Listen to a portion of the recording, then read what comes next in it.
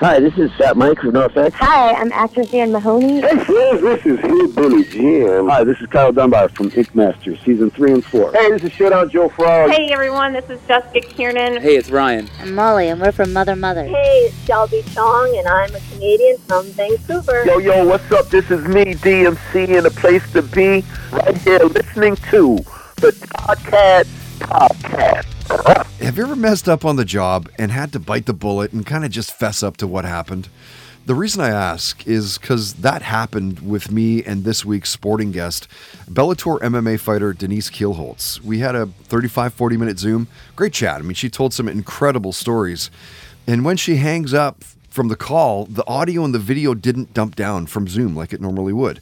So I had to email her back and I'm like, thank you so much. Great chat. Any chance you want to do it again? She goes, for sure. Just let me know when. And I'm like, right now. So she jumped on, we did another interview, and I tried my best to give her a bit of a different take, completely different interview, really, which is tough on my end, but it's even tougher on hers to still sound and be interested and engaged. That said, it's a really good conversation with fighter Denise Kielholtz this week. Now, joining Denise is longtime podcast buddy and longtime Canadian radio personality Lachlan Cross is a guest. He's the current morning guy for 95.7 Cruise FM in Edmonton, Alberta. You're going to hear from this week's musical guest in just a second. Now, coming up in about 15 minutes, in Listen to This, Seether drummer John Humphrey talks about the best drummers of all time, from Buddy Rich to Dave Grohl, John Bonham, Chad Smith, and a bunch more. And coming from one of today's best rock drummers, it's pretty cool to hear him giving props to those who inspired him. That is powered by our friends at Tedco RV Supplies out in Langley. RV service and repair, ICBC accredited. Find them online at TedcoRVSuppliesInc.com. First, our first guest of three, this week's musical guest, Blacklist Royals drummer Rob Rufus. That is brought to you by Pineapple Sound. It's a recording and mixing studio out in Langley since 2013. They welcome podcasts, voiceover actors, pretty much anything you can do in a recording studio. Talk to them. They're online at pineapplesound.com. Like most bands, 2020 was just a drag. It's a trying year for Blacklist Royals. They're supposed to celebrate their 10th anniversary touring the globe. Instead, they settled for recording the 3-day Doomsday Girl EP. The band was formed by twins Nat and Rob Rufus. Catchy, up-tempo punk rock. Interestingly, the songs you hear on that new EP came about when the band was working on the film adaptation to Rob's memoir, Die Young With Me, which in part explores Rob's battle fighting off stage 4 cancer. You'll eventually hear the 3 songs on the EP, along with some other songs as well, in the movie that they're currently working on. Had a great talk with Rob. He's a great guy, open, honest, engaged, interested. His full talk is right now posted at our iTunes, Spotify, SoundCloud, YouTube accounts. Search it out with a simple Toddcast podcast. In the meantime, here's 10 minutes with Blacklist Royals drummer Rob Rufus. The Toddcast podcast. What's the music in your house, man? As a kid growing up, what are your parents playing? Growing up, they listened to a lot of oldies. My mom was really into like Bruce Springsteen and stuff like that. Like a lot of like Rod Stewart and shit like that.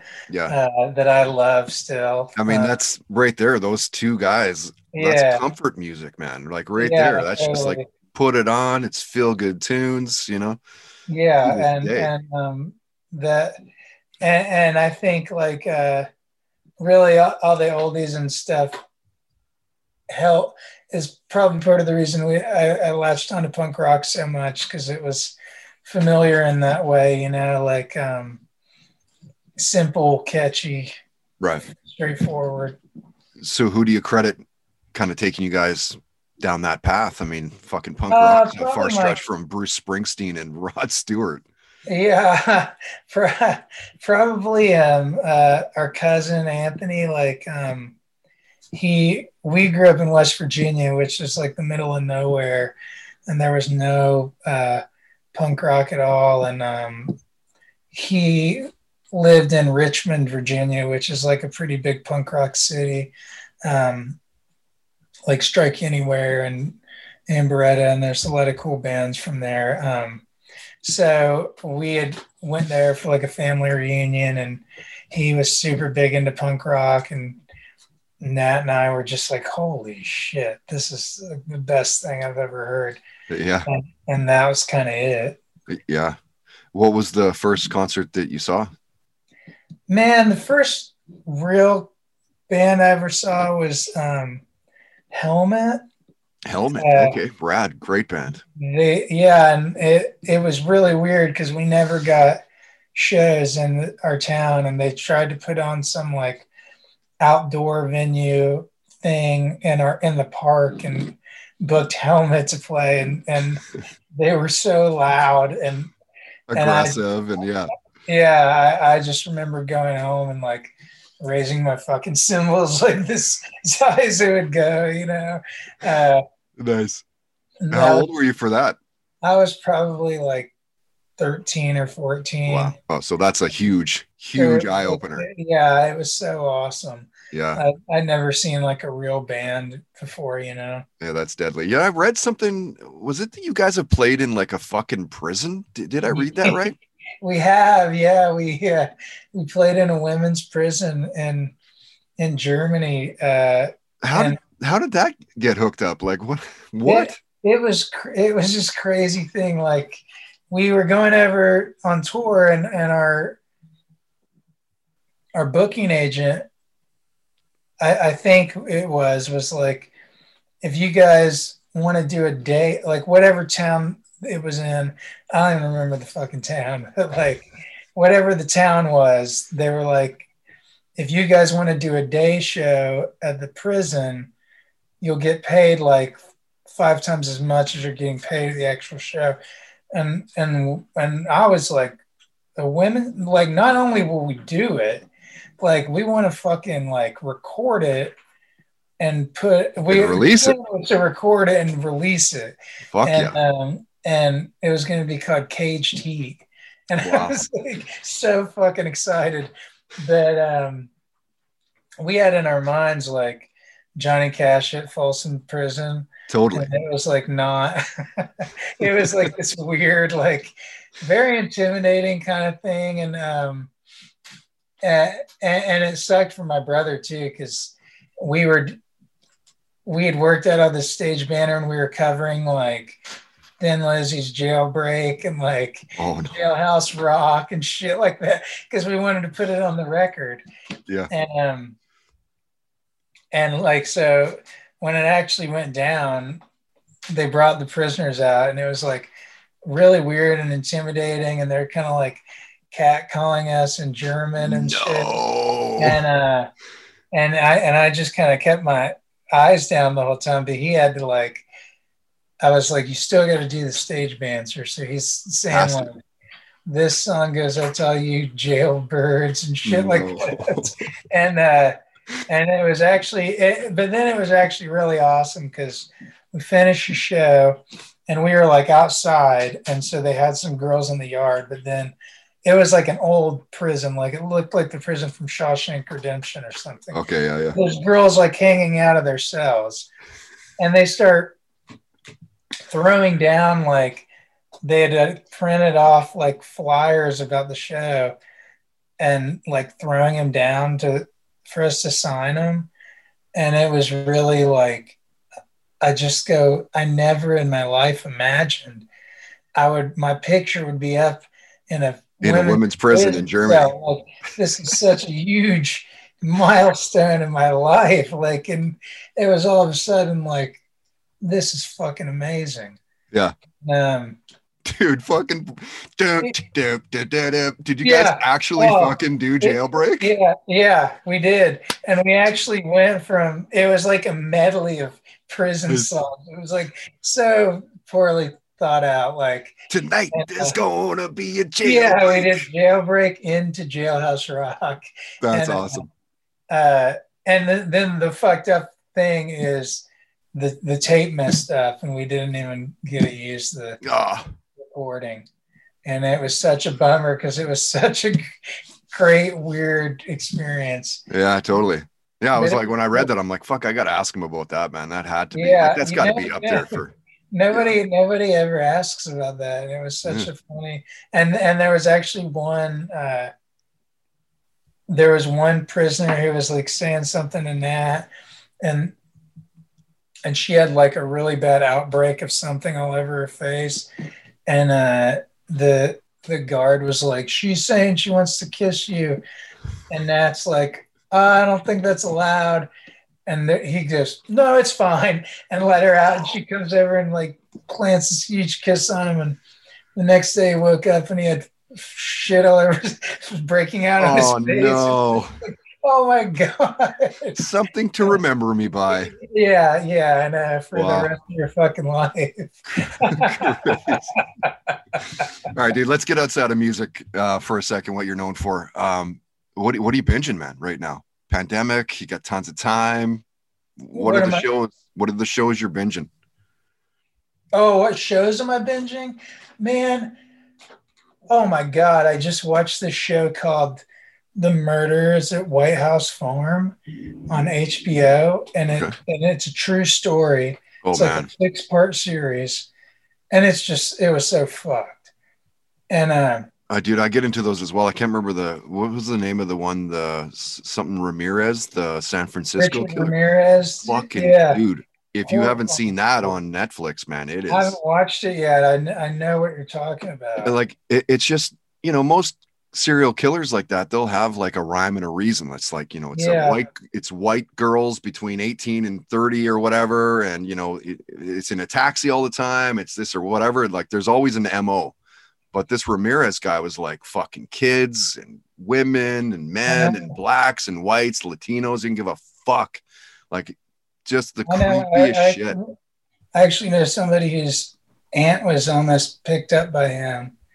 And he like invited her and her friend to a party, and the friend wanted to go because she thought he was cute, and she's like sensed something off about him and was like, fuck that.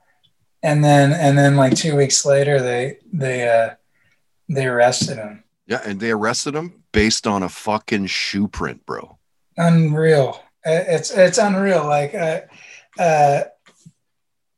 and now I'm watching this show called Snowfall. That's like really cool. It's about, which is also a true story and totally fucked up. Like, the crack epidemic in the 1980s and on the West Coast in California, and how that was funded by the CIA.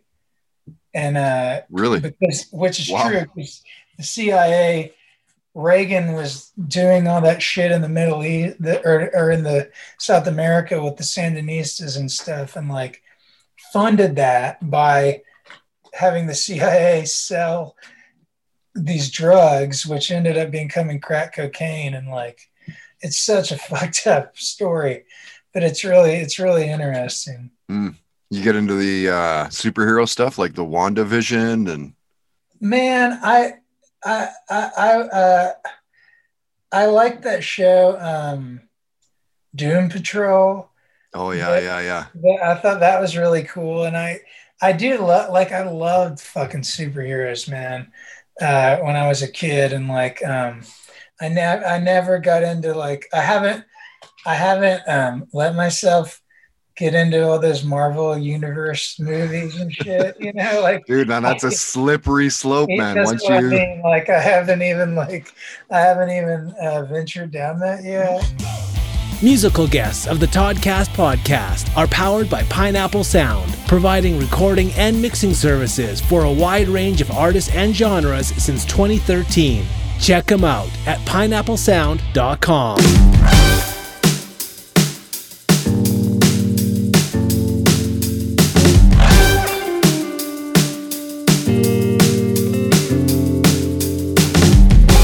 When I look out at the world, I want to paint it with my picture, want to shine light through the cracks. And I hunt in the night for my truth, chasing echoes down great canyons while the vultures stalk my youth.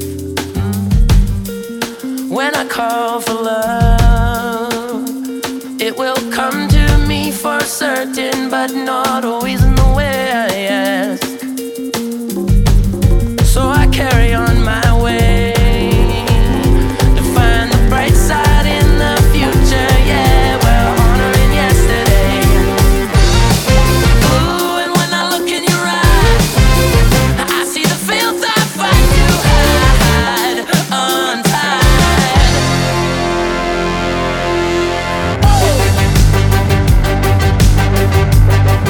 I'm riding out to meet her. My pride in check. Only the lonely man does it wrong. We need a lover and we need a song. Our luck is gone.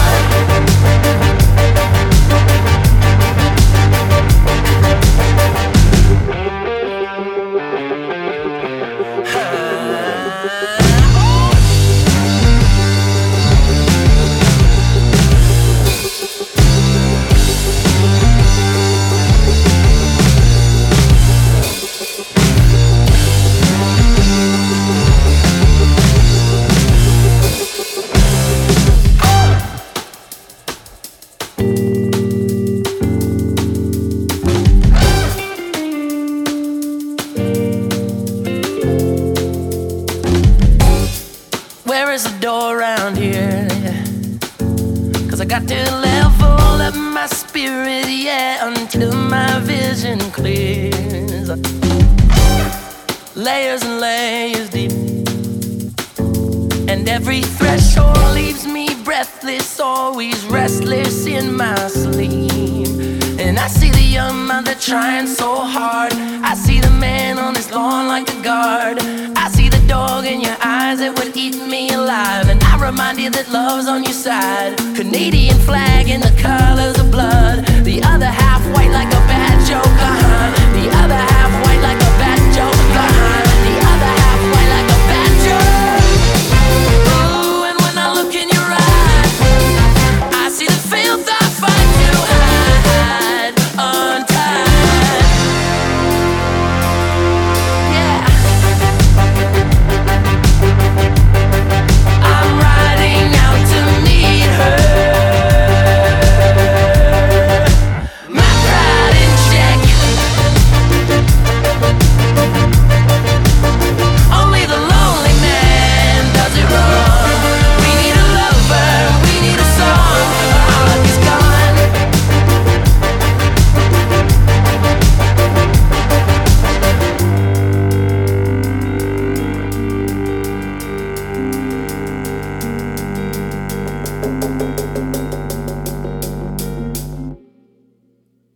Keep it by my side and keep it by my side and keep it by my side and keep it by my side and keep it by my side and keep it by my side and keep it by my side and keep it by my side and keep it by my side and keep it by my side and keep it by my side and keep it by my side.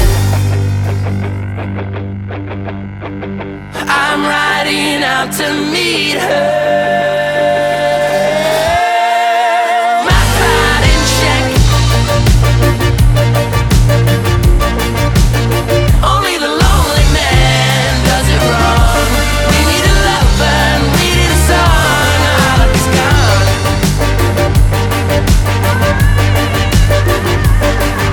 Say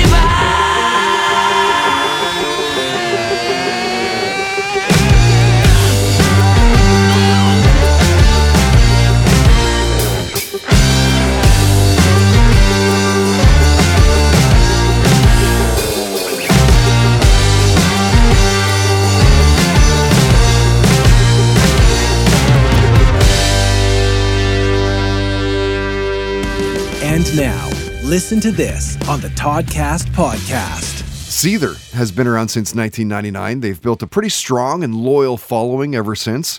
You've seen them top the Billboard multiple times, a string of #1 songs, Remedy, Fake It, Country Song, Words as Weapons. They recently were honored with an exhibit at the Rock and Roll Hall of Fame. I was lucky enough to meet the band at the start of their career, the first time they toured across Canada. They'd made their way, I think it was 2002, they'd made their way through CFOX back when I was doing their evening show and a music news program called The Rock Report. They're a really good group of guys, deserving of all the things that have come their way, and we've kept in touch over the years as well.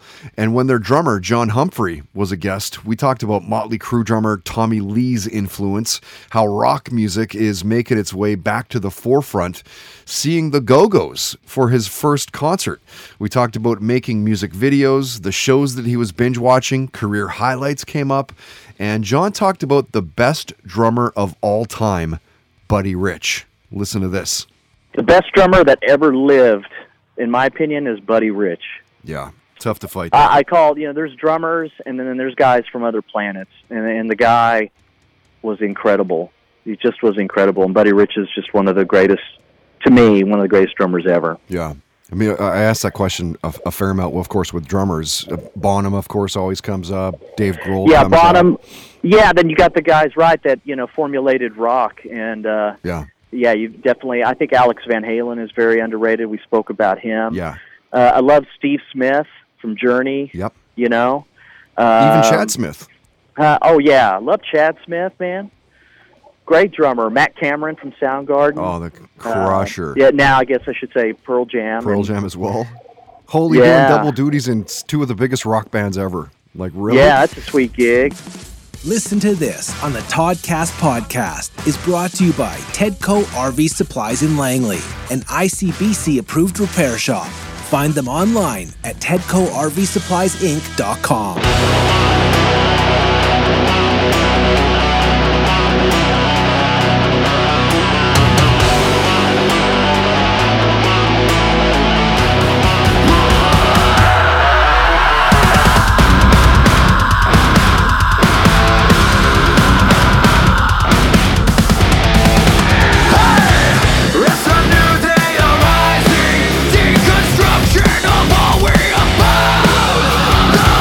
Revolution is coming.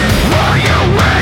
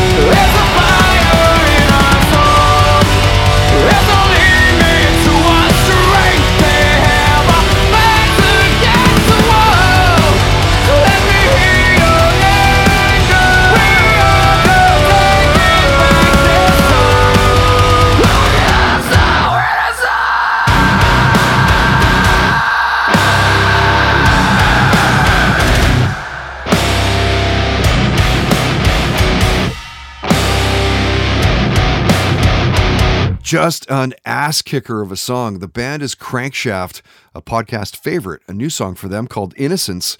They did the official release of the song and video on our podcast just a couple of weeks back now. You can check it out through YouTube. We talked to the band. They talked about recording that with one of the Churko brothers in Vegas. There's been some changes within the band. There's a new guitarist. There's a new drummer. Well, not really necessarily new drummer. He's not super new. But with COVID and the lack of shows and almost everything kind of seems new when you hear about it. I played you Small Town Artillery, and that was their song called Only the Lonely, and one of my favorite Vancouver bands. I mean, it might be the Horns. Maybe it's Tom, the singer's voice.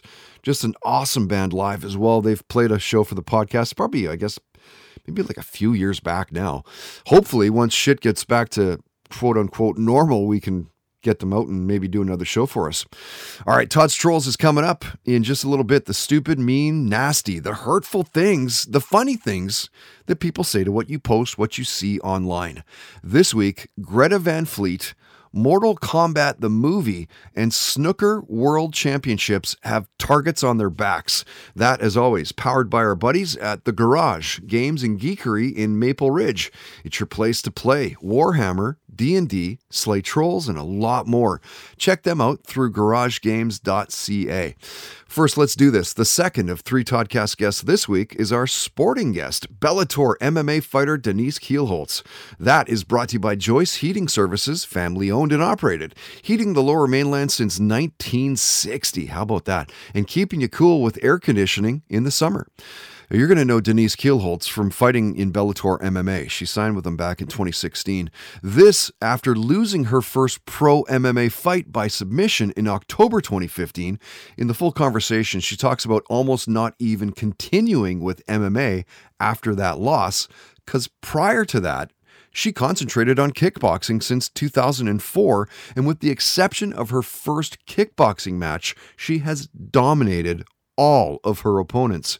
Denise is based out of Amsterdam, the current Bellator kickboxing flyweight champ. She's the number 6 Bellator women's pound-for-pound ranking, number 3 in their flyweight rankings, a genuine badass, who it turns out is super nice.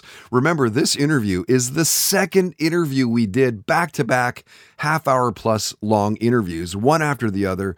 A great attitude. Always lots of laughs. I think you're going to like this one, especially if you're a fight fan and have followed Denise's career. The full conversation, definitely worth hearing. Search it out through Toddcast Podcast on iTunes, Spotify, SoundCloud, and YouTube. Till you hear that, here's 10 minutes with Bellator MMA fighter Denise Kielholtz. The Toddcast Podcast. There's also something about my mental part, and I'm so calm and I'm so relaxed that I just see everything coming, so that's why I don't scared or I'm not surprised in the cage or in the ring what someone is doing, because I already know that.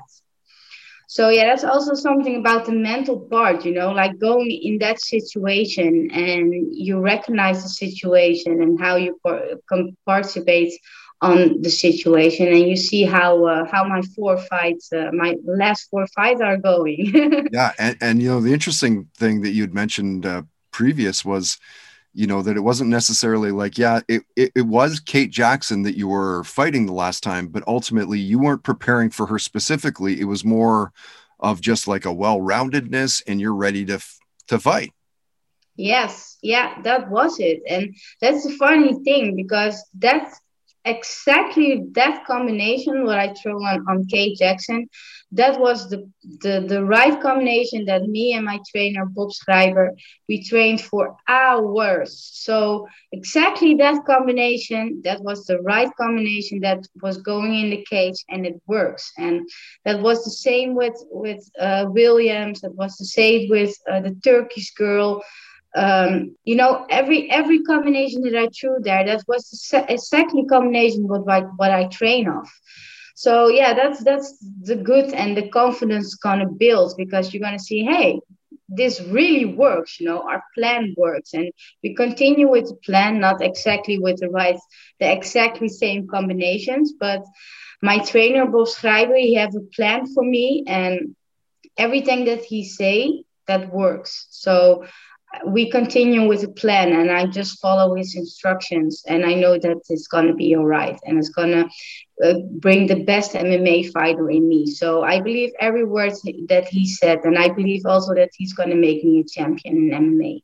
Right. And we're mentioning that you're tied, I think, is it 3 or 4 other fighters in Bellator where the four fight streak, and it was saying, you know, that must feel really nice. When will you find out your next fight?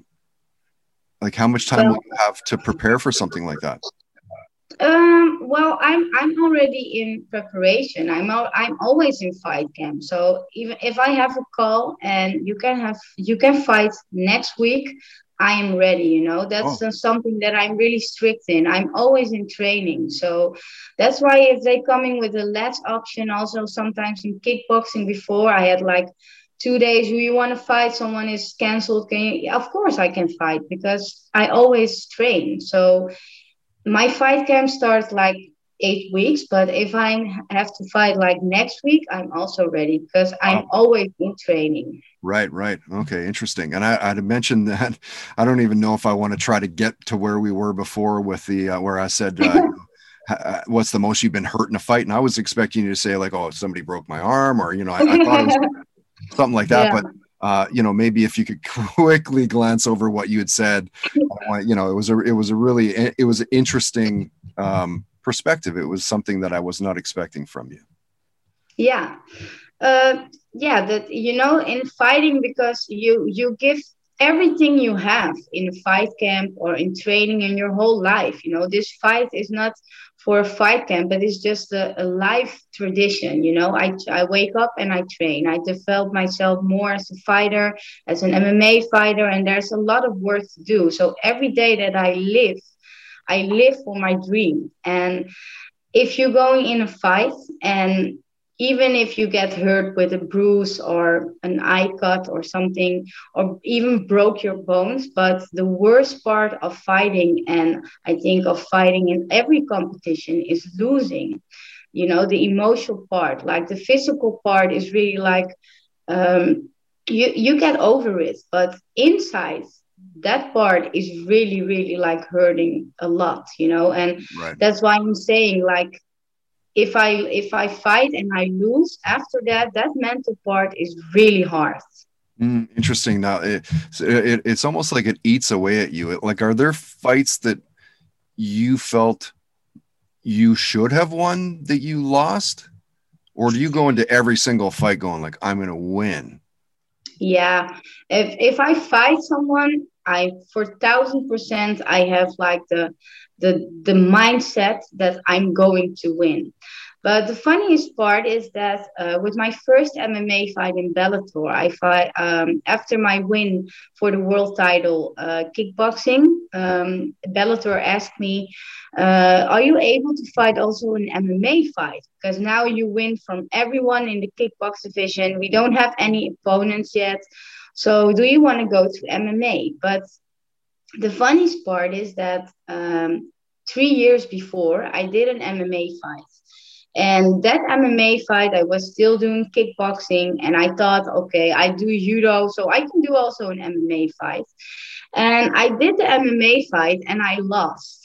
But really with a strange arm bar in the stand-up position, it was like crazy. And after that, I told myself, because it was not that I take it easy on it, but I thought, I was winning everything with kickboxing. I had black belt judo. So I thought at that time, I can do also an MMA fight, you know. Mm-hmm. But then it gets like worse, because then I go in there, I'm standing against a Brazilian girl, and she was really like on the ground, really good. And so I think I underestimate the sport. Because I standing there and I think I'm just gonna fight my kickboxing thing, you know. And then I got in an arm bar, really, really like tight, and I have to tap. And after that was like, I think 2015. That was like 5 years from now. Mm-hmm. And after that fight, after the MMA fight, I say to myself, I'm never ever gonna do MMA again. I'm really? not good at it. This is not my thing. I thought I can do it, but I couldn't, and I lost. And that loss, that was also the emotional pain that I had because, in my face or something, I don't care, but inside, you get so hurt that it's like that's the worst pain you can ever have. And even that pain caused me that I was like bandit MMA in my life forever, So then I started kickboxing again, and then I start with Bellator kickboxing, and I win again a world title, and then again, and then after, so from I think 2 or 3 years from that fight that I lost, Bellator asked me, would you want to fight an MMA fight? And that first thought that I was thinking about, because I was like totally bandit MMA in my life, I was thinking, okay, how can can I really do this again? MMA, I don't know if I'm really good at it. So I trained, but in the back of my mind, I still had that fight, that first fight. So I was like confident, but not really like the confidence that I always have. Right. And in that fight, it was in Israel against Jessica Middleton, and the fight for Bellator MMA, and the crowd was like boom, and Jessica Middleton was also a really good fighter. She was really good in the stand-up, and she had also like the purple belt in BAA. So I thought, okay, that was really like my mind was there, so focused about other side, can I do this? And the other side, you have to do this. So that was the confusing part, the mental issue. But that was what my husband, Hesty, he saw in my face before we walked into the cage. He saw my face from, hey, you're not like Denise that I used to know, because then the little thoughts in my mind came, hey, think about the first MMA fight that you fought, you lost, you cannot do this, do this, And then you get smaller, and I was already standing on the catwalk. And then my husband told me, wake up, this is your dream. You want this, you're standing here, look at the crowd, look at the cage, this is your dream. Don't think about the past, think about what you are doing now. So he's just giving me that wake up call, and I'm walking on the catwalk and I'm thinking, yeah, what the hell am I thinking about? Snap out of it. I'm not going to lose. And then after that fight, I think I was never, ever so happy in my life before than that fight, because just like 10 minutes before the fight, I was thinking, hey, can I really do this? And then after that, because I won in 30 seconds, I won with an arm bar. Oh, yeah. And that was something, that I was so happy that you win from your mind. It's not the win from Jessica Middleton or the win in the fight, but that was really like a victory for my mind, because 10 minutes ago, I was thinking about losing, and now I'm standing here dancing and celebrate my win, so how crazy a mind can change like the whole situation, the whole direction. But after that fight, I knew, okay, this is what I want to be the champion in. And I still have that 1000% focus. Sporting guest visits of the Toddcast podcast are powered by Joyce Heating Services, a family-owned and operated heating business serving the Lower Mainland since 1960. Online at joyceheating.com.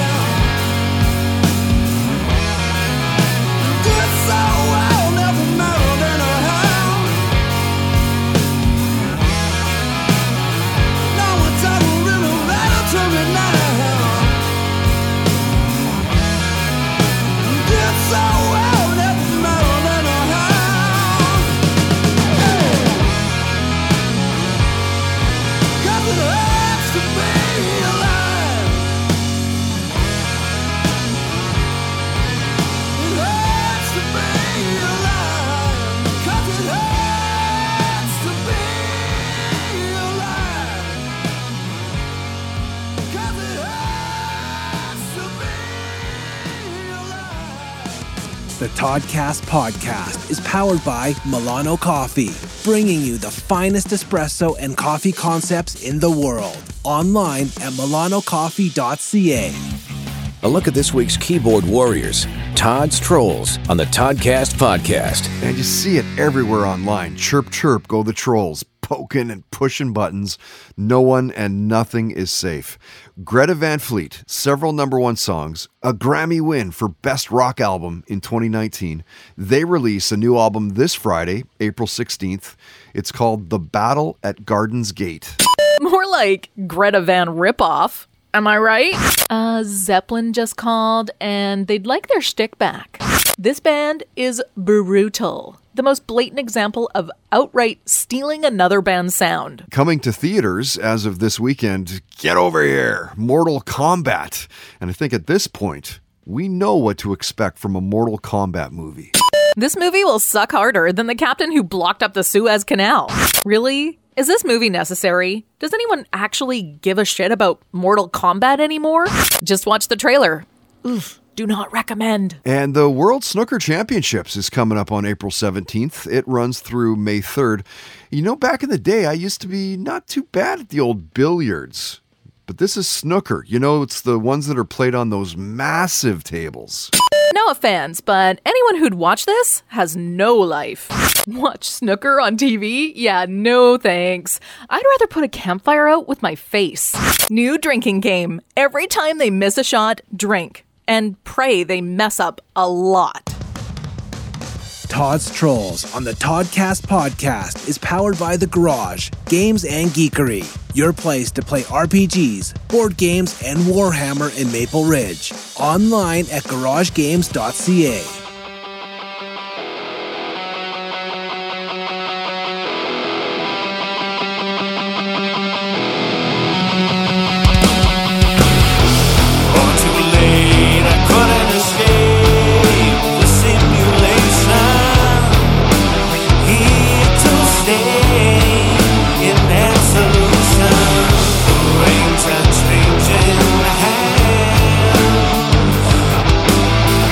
I feel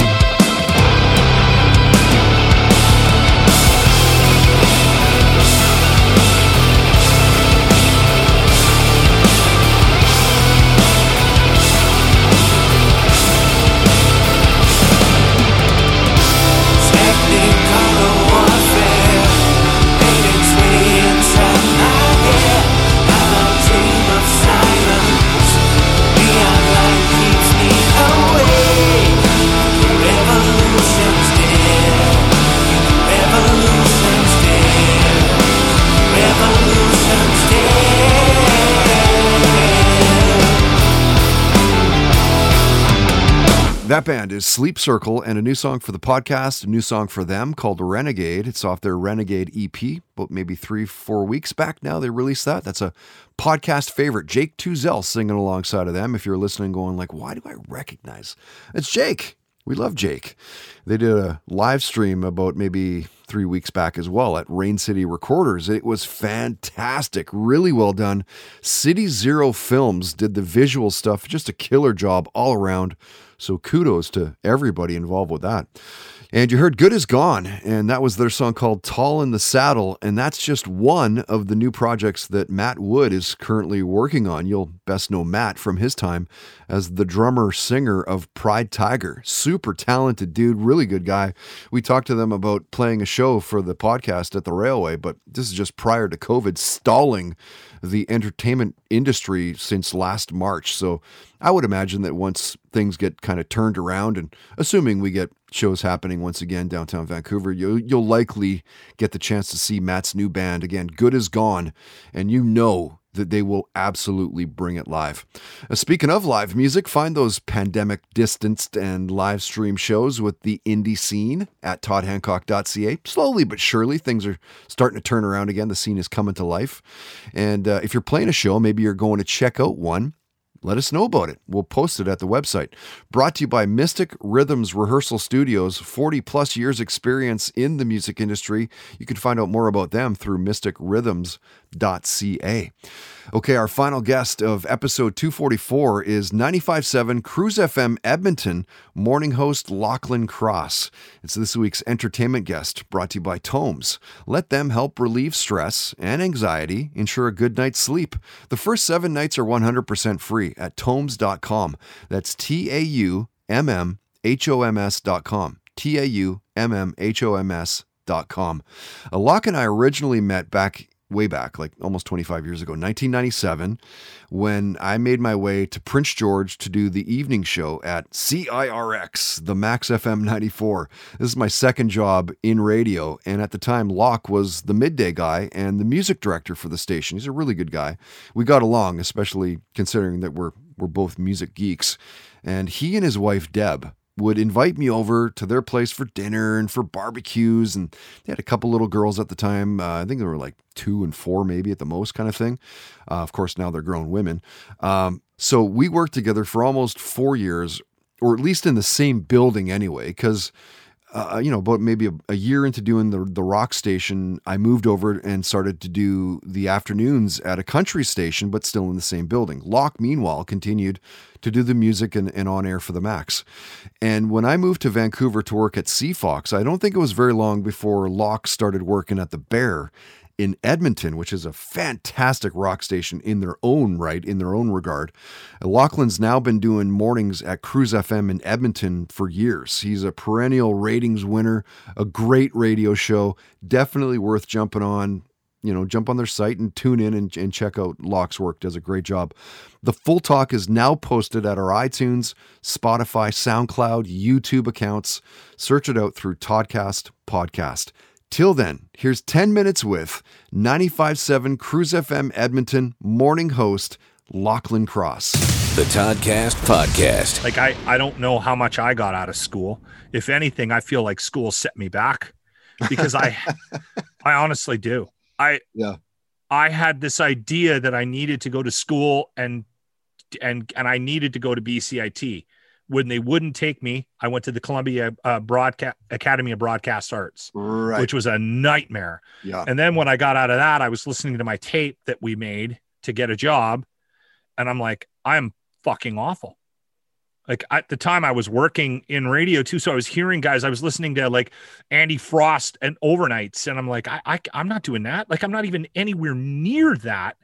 I got to go back to BCIT. So I went back to BCIT. They put me on a wait list, and it's an interesting story about the connection that I have, because I know a couple of people that were supposed to go that year and ended up backing out for different reasons. But I ended up getting a call, and I was in 92, graduated in 94. And I remember not feeling comfortable, not hearing my voice and what I wanted to do until 97, sitting in front of Hartley Miller, filling in for Doug Elliott on mornings on the Max. I remember just clicking. Something clicked. I heard it. I interrupted Hartley Miller's sportscast because he was clearly a Habs fan, and I needed to let him know about that. Right. It was so obvious to me that he was just gushing about the Habs in BC, and I'm like, and I wasn't going to let him. And I turned off the voice and this idea of this radio personality that I was, turned it off. And I heard my voice in my headphones, and I went, hold on. I don't need to be that radio guy. I can be this guy. Right. Yeah. And then, like, I don't feel like I started radio until 97. And I was already 2.5 years into it. Right. Yeah. And that's, and as performers now, we know that that's what you need to do. Yeah. But also it's the hardest thing to tell somebody. Oh, just be yourself. Like, okay, great. Like, first off, you got to know who you are. And then you have to factor in all of these like little nuances of like, what do you want people to know of Lachlan Cross? Like, you need to peel back those layers and let everybody know that sometimes you're a jackass, or sometimes you're sentimental, sometimes you're funny, sometimes and you need to know that everything that you say shapes the way that people think of you. It's scary. Man. Like, you put your life out, you put your life out there for people to ridicule and mock in some cases. Yeah. Get thick skin from radio. Yeah, you for sure do. That's it. You hit on something there that I think is really important. And I mean, you gotta know who you are. You really do. And I don't know if you're any good in this business until you figure that out. And then it's a lifelong project, right? Oh yeah, dude. If you're not self-aware, dude, when I got let go, I'd been at CFOX for 15 years, and I think that I still had I wasn't even hitting my stride. Yeah. Like, talk about how's that? Really, the 12-year afternoon guy hadn't even hit his stride. Yeah. Fuck, how's that? I believe it though. And I'm not saying that just to say it to the who of it all. Like, I literally didn't feel like I was as good as I could have been in radio. Mm-hmm. Yeah, it's true though. Yeah, it's an interesting business. Yeah. Yeah. Yeah. What was the music in the Cross House like as a kid growing up? I was raised by a hippie. So there was a lot of Leonard Cohen and Cat Stevens and Carly Simon and Don McLean. And yeah, I still actually get angry when I hear Leonard Cohen. So it was, how did that guy have a career? Was it always a big part of your life then, or was it just kind of in the background? Like, what was it like growing up as a kid? I gravitated to music on my own when I was about 10 or 11. I started getting big time into music, but I was sort of forging my own path and and finding bands on my own. And I had decided at an early age that I didn't like what was happening in the 80s. I'm 50, right? Yeah. So I'm 12 in 1982. So at that point, that was when Much Music and MTV sort of, it might have been a little bit too early for Much Music. I can't remember exactly when Much Music took off, but yeah, it definitely been like maybe like a Friday Night's Videos or like a good Rockin' Tonight kind of thing. Good Rockin' Tonight. Holy shit. So anyway, I did not like all of that new wave or any of the sort of the pop or the radio hits at that time. So I gravitated towards AC/DC, Led Zeppelin, Pink Floyd, Black Sabbath. And then I sort of lived there for a long, long time. I didn't like the hair. I didn't like those kids that listened to that used to beat the shit out of me. So I was not a huge fan of that stuff. Like the Twisted Sister. I was like, this is just ridiculous. I have an appreciation for it now, but I did not enjoy that music at all. At the time, yeah. And then grunge hit in the early 90s. It was actually, I went to Lollapalooza in 92 because I was in Vancouver. So I went to Thunderbird Stadium. Okay. And 3:00 in the afternoon, Eddie Vedder walks out and does like a 40-minute set, Pearl Jam, and then Soundgarden comes on after that. And I went hard into that. Yeah. And then, as like, far as I'm Ministry, Chili Peppers, like what Yeah. an app. Like still to this day, my favorite. I was at that show. My favorite show. Well, and did you miss all the second stage shit? Well, no, because I had a buddy at the time who was he worked at a place called A&B Sound. It was a record store up in northern BC. Yeah. So he kind of knew that whole underground vibe kind of thing. So we would like, maybe we catch like only 35 minutes of the 45-minute set of Ice Cube, but then we blast up to catch whoever, Babes in Toyland, or like fucking Tool played on the side stage. Tool. I don't think Rage did that year. No, they missed it because it was the next year. They were supposed to do Alice in Chains, Rage, and all that. There was something about Rage not performing on 92, but then they had a main stage slot in 93. Right. So, and Tool to this day, still one of my favorite bands, and I missed them at Lollapalooza on the second stage. That Lollapalooza, I've literally got probably 5 or 6 pictures where I could grab Maynard. There was nobody in front of him, apparently. Like, literally, that's how close I was. That's literally how close, certainly for a few pictures anyway. But like, so what time was that? That must have been like 2 crossover between whatever. But it was one of those, like, my buddy Kyle was like, dude, we can't miss this band Tool. They're fucking awesome. So we just, maybe it was Jesus and Mary Chain or something. It was one of those bands. Jesus and Mary Chain started off the main stage down below. Yeah, where I was like, I'm not really sure I know those guys very well or whatever. But yeah, man, we bounced back. He was a mess. He was a fucking mess on stage. Yeah. I don't know if he was playing it up, but he was falling all over the place. And yeah. I think I did like 3 or 4 years in a row at T-Bird for Lala. Yeah, and then they stopped touring for some reason back in like 97 or something, didn't they? Well, I think it just probably became a bit of a logistical nightmare to get all those bands together, crossing the borders and shit. Because now it's just like it's in Chicago. It's like just a day or a weekend destination basically now. Farrell was talking about the fact that they might do it again this year, but I don't know if that's a possibility. I think that anything this year is just not unrealistic, but it's like certainly. Yeah. I still haven't seen Rage, which is one of my favorite bands, and I got tickets for the show in Edmonton, and it was canceled because of COVID. So we're sitting, like, I'm bending a pair of tickets in my wallet now for like months, waiting to see when that gets rescheduled. A lot of people got their money back, but I'm like, if they're rebooking this, I'm fucking keeping my seats. Yeah, so. I would keep your seats, dude. Yeah, I saw. Do you remember the Plaza downtown Vancouver? It was like an open arena kind of thing. I saw Ben Harper there. Yeah, I've seen a couple of bands there. Great show. I saw great venue. Rage. I can't remember who opened up, but I went with my little cousin, and I got my cousin up in the mosh pit at this one point. And he accidentally booted this kid right in the face, and like knocked a couple 2-3 teeth out of this kid, and there's blood spilling everywhere. We're like, holy fuck! Sorry, dude. Holy crap! And he just was like all smiles. That's all cool, man. It's all good. Like, Jesus, I know what to expect being up here. Yeah, man. Rage is awesome. Yeah. I think the funny thing about where we're at with radio now is and maybe I've been doing mornings too long, so I've lost the appreciation. How long have you been doing it for now? I left the Bear to do mornings, so 2015. Okay, 5-6 years. 5-6 years. But now, now I'm way more hyper focused on the. I don't worry so much about flow as I worry about content.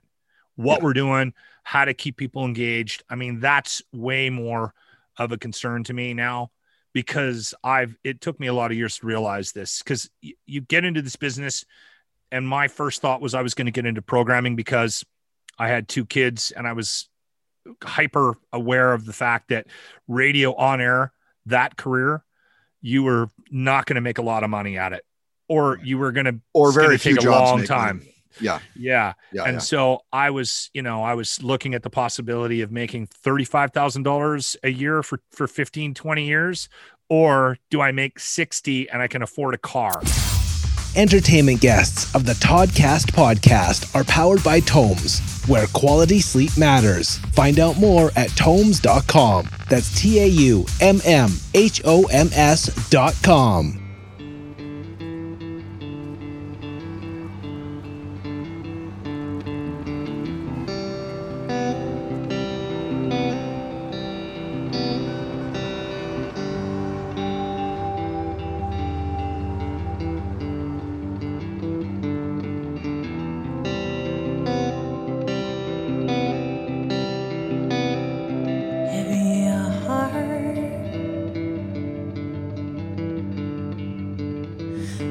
quicksand. Body aches,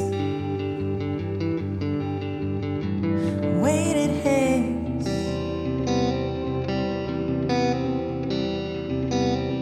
sleepless again. As dawn breaks,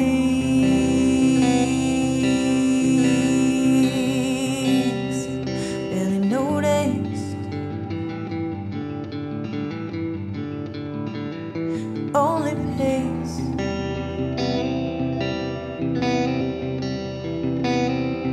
And you reap just what you sow. You reap just what you sow. You reap just what you sow. You reap just what you sow.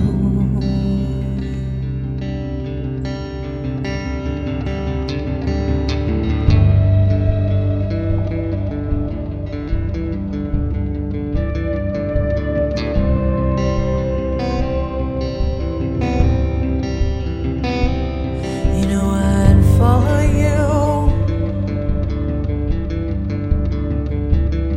anywhere.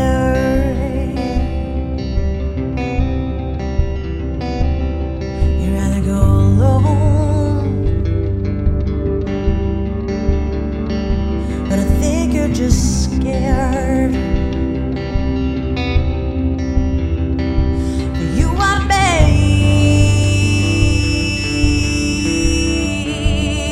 but I've been setting myself short again. I'm wide awake.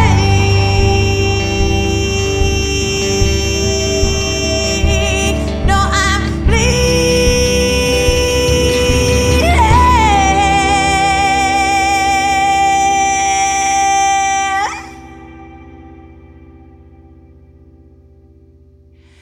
and I'm just not what you need. I'm just not what you need. You reap just what you sow. The sun has gone to sleep, and I'm just not what you need.